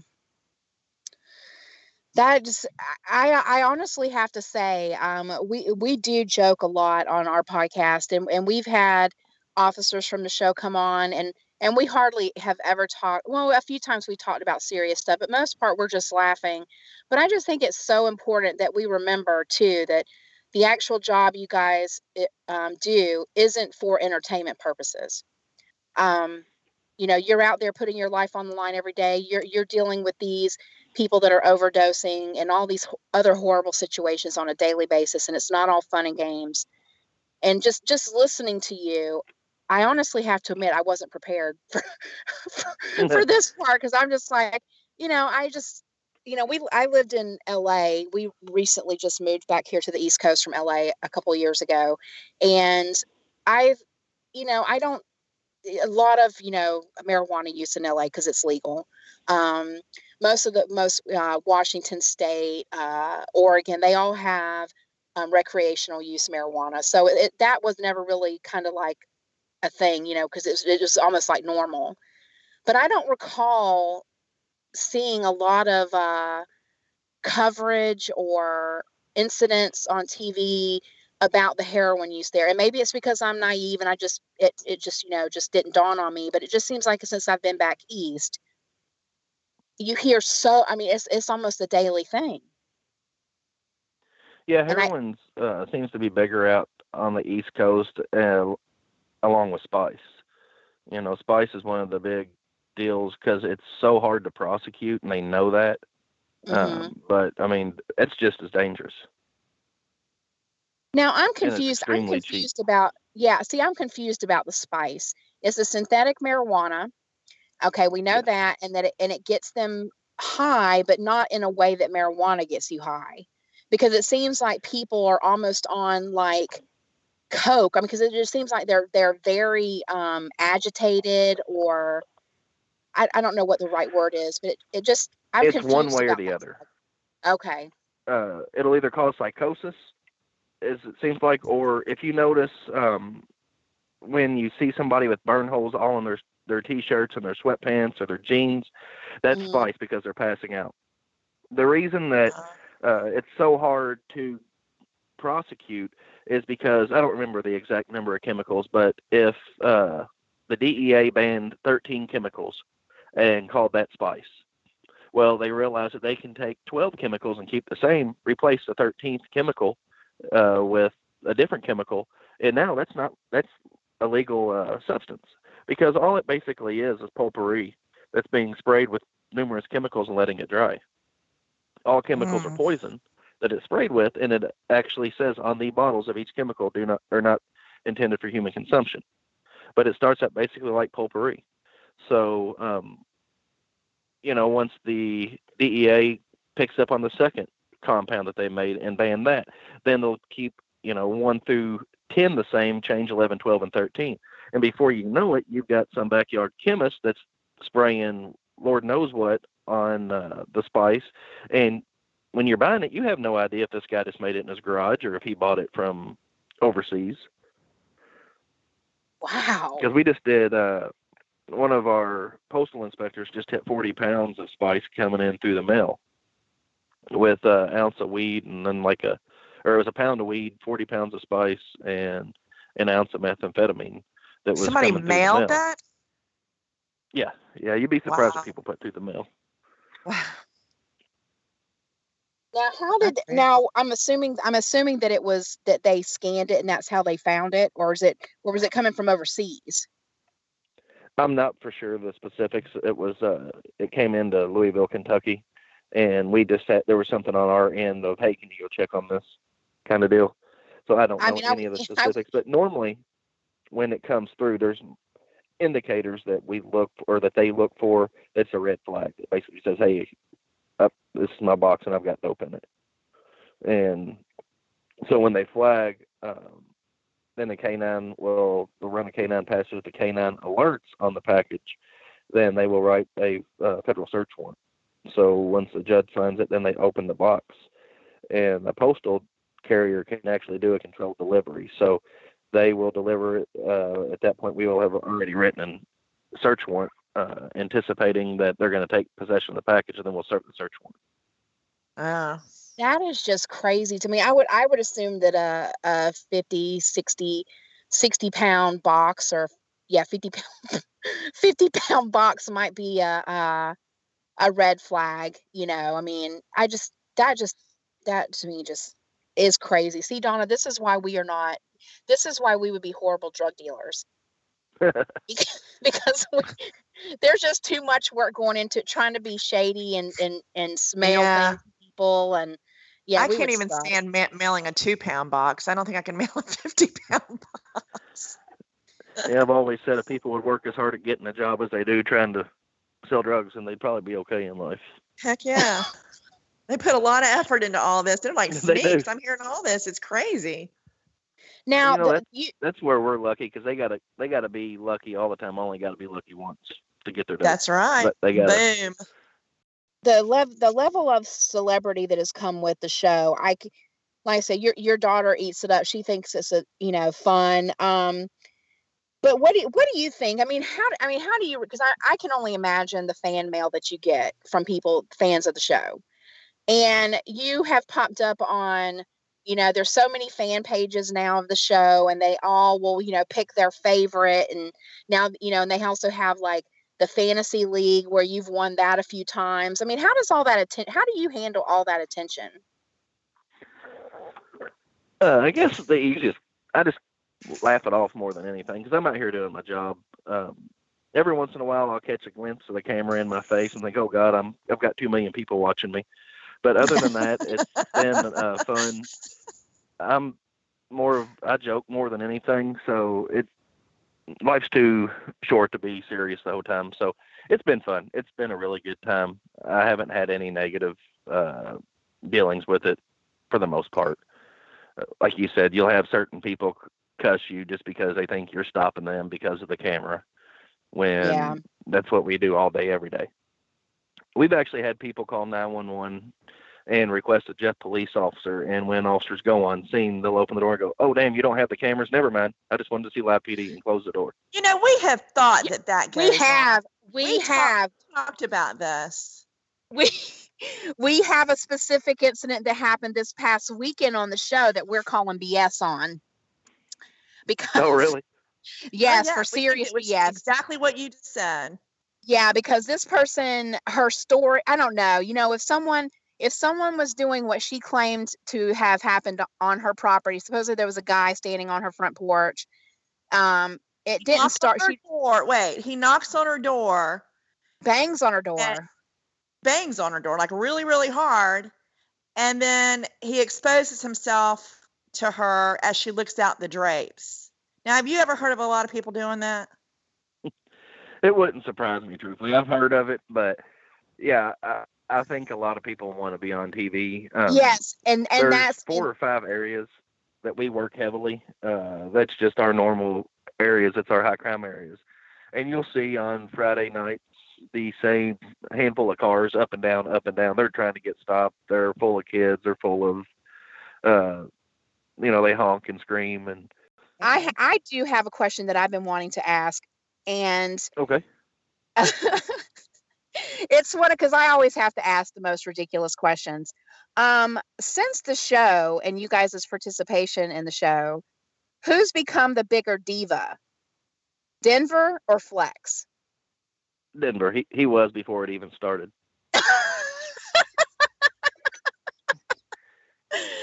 I called it. I knew it. That that warms my heart though, because he just seems like that guy, just that would be that way, not in a bad way, but because I see Flex and it's just like he's always gonna have something up on anyone else because he's got that dog, and that dog is a gorgeous Flex. dog, and he's amazing at what he does. Oh, we see that, and I think we talked to no, someone was on our page and they commented that they didn't understand why Flex was part of the show because he was not trained properly, and I was like, were we watching the same show? Because because that dog by far, and the only other one that I think, and I hate comparing animals because they're all great in their own way, but there's another canine in El Paso, Johnny Cash. And I think Johnny Cash and Canine Flex are my absolute favorite canines on the show. And then I feel a little guilty because I also love Blitz. So I always feel conflicted because it's just like, I hate having favorites, but I know that I do. And I'm always just, but he is an amazing dog. And I love watching him work when he gets to come out of the car and, do the search of a vehicle or wherever the situation is that you guys get into and that his assistance is needed. He's pretty amazing to watch. Yeah, and it's nice. I mean, normally if we're using the canine, there's something already going on. We've already seen stuff, indicators or whatever, and Leverett and I work very well together off of each other. But it's nice every once in a while just to see Flex, because he hits on such residual amounts. So when, he's given the pass or an alert, it could be because there was a gram of meth sitting on the console or whatever. And you can always find the crumbs, or usually. But it's nice every once in a while to pull him out and Denver look at me and go, man, it's just not there. He's not giving me anything. To see that, it's not, he's given a constant alert all the time, but it's, he's only doing it when it's there. He's proven that he's right. Wow. I can't imagine. I would be a horrible officer. I would, that's just not my thing. I don't have any patience, and I would want to throat punch the majority of the people that you guys come into contact with. But if I were to ever become an officer, I think I would want to be a canine officer just because I love dogs. And I think that would be a good fit for me if I had to do law enforcement. It's pretty fun to watch, the interaction between them two as well, not just Flex, but the two of them together. When it comes to him and Flex, anytime Flex is out, I always try to play with him or give him attention just so he knows me. Because at the end of the day, if Denver and I worked together, there was a pursuit where he ended up taking lead pursuit car that I started, where the guy spun out, wrecked, and Flex got the bite from the guy that ran. But if that would have been backwards and I bail out and go after the driver and he sends Flex, there's nothing saying Flex isn't going to hit me. Because he's just chasing the target. He doesn't, I try my best to let him realize I'm his friend, but yeah, it's something working. And even like when we're doing tracks or anything, if other agencies will call and request our canines, if Sergeant Leverett goes, I'm 99% of the time with him, going to go with him to New Albany or Clarksville or whatever. So if we're doing a track for a robbery suspect or whatever, it's I'm Denver's lethal cover usually, and he's watching this dog and I'm watching him. So it's nice being with him for as long as I have and able to trust Flex to where Denver's not worried, is the bad guy going to get him, because he knows that I've got his back, but I know that he's got Flex, and Flex isn't going to turn me into a chew toy. Yeah, because that actually happened a couple of weeks ago on the show. I think it was in Slidell. They had this guy that was breaking into cars in the Walmart parking lot, and he was he started fighting with the officer, so he was requesting backup. And when they showed up, a canine was with them, and the canine went after the subject, and then they had tased him a few times too, and the canine actually ended up biting one of the officers because there were, it was a situation where the officers were around the suspect, and it was just a lot going on, and the dog he got the suspect, but he also got one of the officers.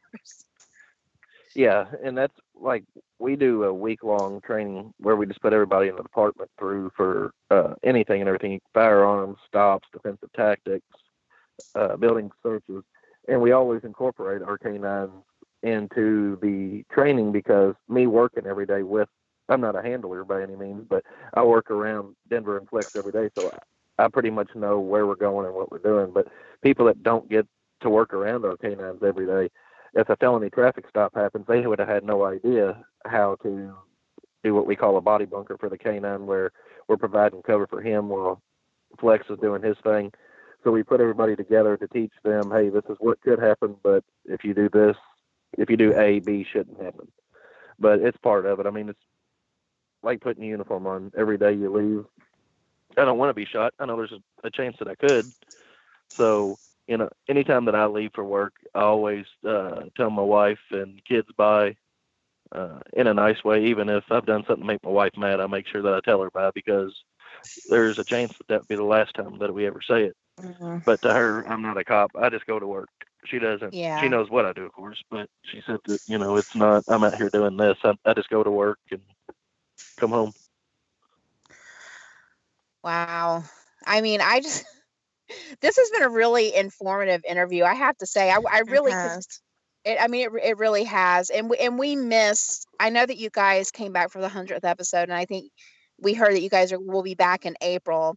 And I'm sure that, each department just, sometimes just needs a break, but by far, you guys are in like the top. I mean, everybody loves Jeffersonville. I don't think I know anyone that watches the show that has ever said anything negative about department. So you guys, we miss the most. And not only that, I like how they rotate.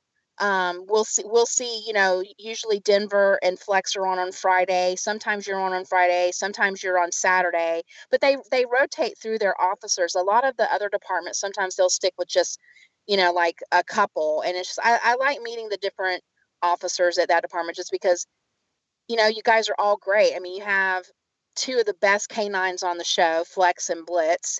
And, we love Susan Woodard. And then I know we got to meet Alyssa Wright the first season. And you guys just have a really great group of people, and we love watching you. Yeah, we do have a great department from officers up to the administration. And I think that's what makes a big difference here is our administration is a very proactive administration. They want us out working. They back us 100% if we're right. And when you know that you've got an administration that will back you when you're correct, then it makes a big difference as to the way that we come out here and work. We don't have, our administration gives us any and every tool that we need, the moral support and just the common walking through the hallway. Hey, O'Neill, that was a good arrest last night, or good job on what you all are doing. Keep up the good work. It goes a long way. There's definitely not a negative vibe at this police department that you actually see at more police departments than you would like to see. It's people, not that you need to be appreciated, just, it's kind of the deal where 100 good things go unnoticed, but one bad thing gets noticed. And it's not like that around here. They're positive in every way, shape, and form and believe in us. And we believe in our admin, and that makes going to work a lot easier. Well, will we see any more of the department later on this season when you guys come back, like Susan Woodard and the rest of the guys that we haven't seen at all this season 2 started? I'm not for sure. I would say it would be normally our shift on Friday nights, Leverett and I, is live PD on Fridays. Unless I can talk my way out of being off so I can go camping every other weekend the way we try to. But Saturday camping, that's cool. Yeah, that's our big things: camping and kayaking, hiking. We do anything outdoors with the kids. Now, do you do camping in a camper or a tent? A tent usually. We do camp in a camper, but the more she grows up, my 7-year-old, the less tent we do because it's hot and it's nasty and there's bugs. And 2 years ago, she was my tomboy, and like this morning when I was taking her to school, she had to have her iPod on so she could use a flashlight with my phone to put mascara on or blush or whatever it was as we're driving to school. So she's definitely. It's only going to get worse from here, too. I hate to break it to you. I have a daughter, and it's only going to get worse. Wait till she's a teenager. Yeah, she mocks my 15-year-old, and they're both in dance and both really good at what they do, but and they know it. So she tries to be like the 15-year-old, and the 15-year-old thinks she's in college. So it's right. A whirlwind for me. I'm sure. But back to the question. On Saturdays, they normally rotate, and then the only days that we do not film is they are Sunday and Monday. Mm-hmm. So, like normally Wednesdays, we have the cameras, Sergeant Leverett and I, and throughout the week, 2 other people film every day with us. Wow. So there is plenty of airing time. It's just we're lucky, Sergeant Leverett and I, that we are not what's considered beat cops. So a lot of times when you see that they're out with Officer James, Levi James, he's a lateral here, been here close to a year, great asset to our department. But when he's patrolling, he's a beat cop. So he might be in the Central District, which runs from 10th Street to Allison Lane. So he's responsible for all calls. He's still proactive, and he's stopping cars in his district, but he might be called to a burglary or an accident or somebody sick. So he's not just running and gunning the way that Sergeant Leverett and I get to because we work narcotics.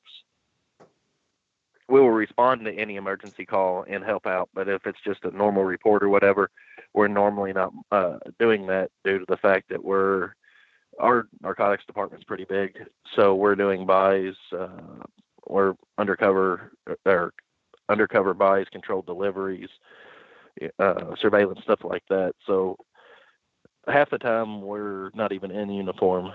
We're out doing whatever the undercover people need to help with. Huh. We didn't know this either. Yeah, I didn't know that either. We're learning so much. I know, Donna, it just is apparent that we don't know anything. Well, we really appreciate you taking the time out of your day to do this interview. I thank you so much, and have a great day and be safe, okay? I will. You all have a good day. Thanks, you too. Bye-bye. Bye. Well, we start our big road trip next week. So what's the plan for the podcast? Well, we have Officer Tara Burke and Canine Apart will be for the first week that we're gone. So next week's will be taken care of. And I'm going to do some live stuff for PIC, like with Trooper Casey and stuff like that. I think that it's because of the adventure and because Flat Donna and you and your husband and your dogs are taking this adventure, and you're going to be visiting, you're going to have some exciting surprises on the way. We're going to forego the actual podcast itself during that time, but there's going to be a whole lot to keep up with on social media, right? Oh yeah, definitely. Yeah, so definitely. Flat Donna's definitely going to go on an adventure, and like I said, I think I'm going to have to put her in check before we leave because she's just starting to get a little too demanding. God, it's weird how she's almost exactly like you.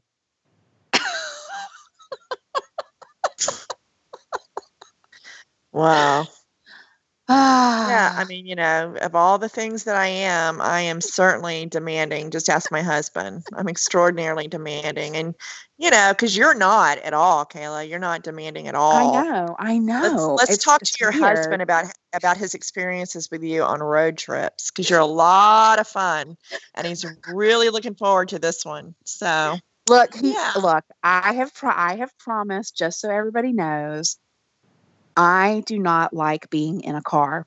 I'm not a fan of driving. I'm a good driver. I'm a defensive driver, but I don't like being, I really am, but I don't like being in cars. If it's for more than 5 or 10 minutes, I start, becoming a raving bitch is what she does.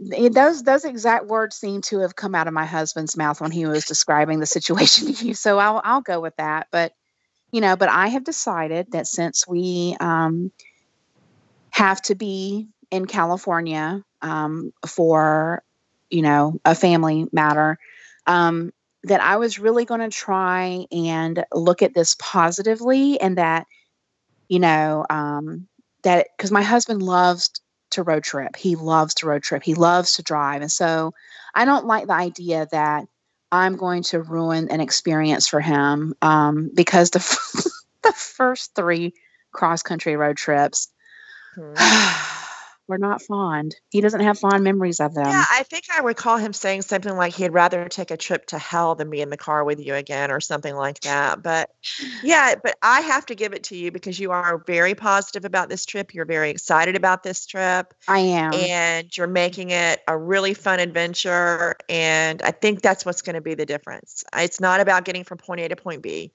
You're on an adventure. And Flat Donna's going to be there with you with a stick up her ass and, irritating you, and with her bougie attitude. So, yeah, it's going to be fun. I know. I'm excited. And we're going to hit Phoenix, El Paso, Slidell, possibly Mission, Texas.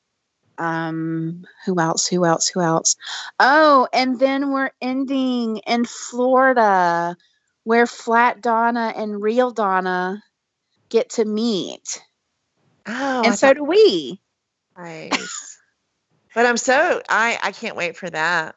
I know. Partners in crime are going to be together. I know. Breathing the same air. I know. It's going to be weird. It's going to be weird. It's going to be crazy. So I guess we will see you guys when we get back from vacation, and make sure to follow us on Twitter, and you can follow Reality PD Bingo over on Instagram, where we will be posting stuff continuously. And then we'll just see what happens, what kind of trouble Flat Donna can get into, because I have a feeling that she might end up getting arrested or something on this trip. I'm not sure. It'll be interesting to see. I know. So, till next time, guys. Rock on. Bye. Well, guys, that's the end of this week's podcast. We hope you found it as entertaining as it was for us talking about it. So, until next week, remember to always smile. It increases your face value. Bye, y'all.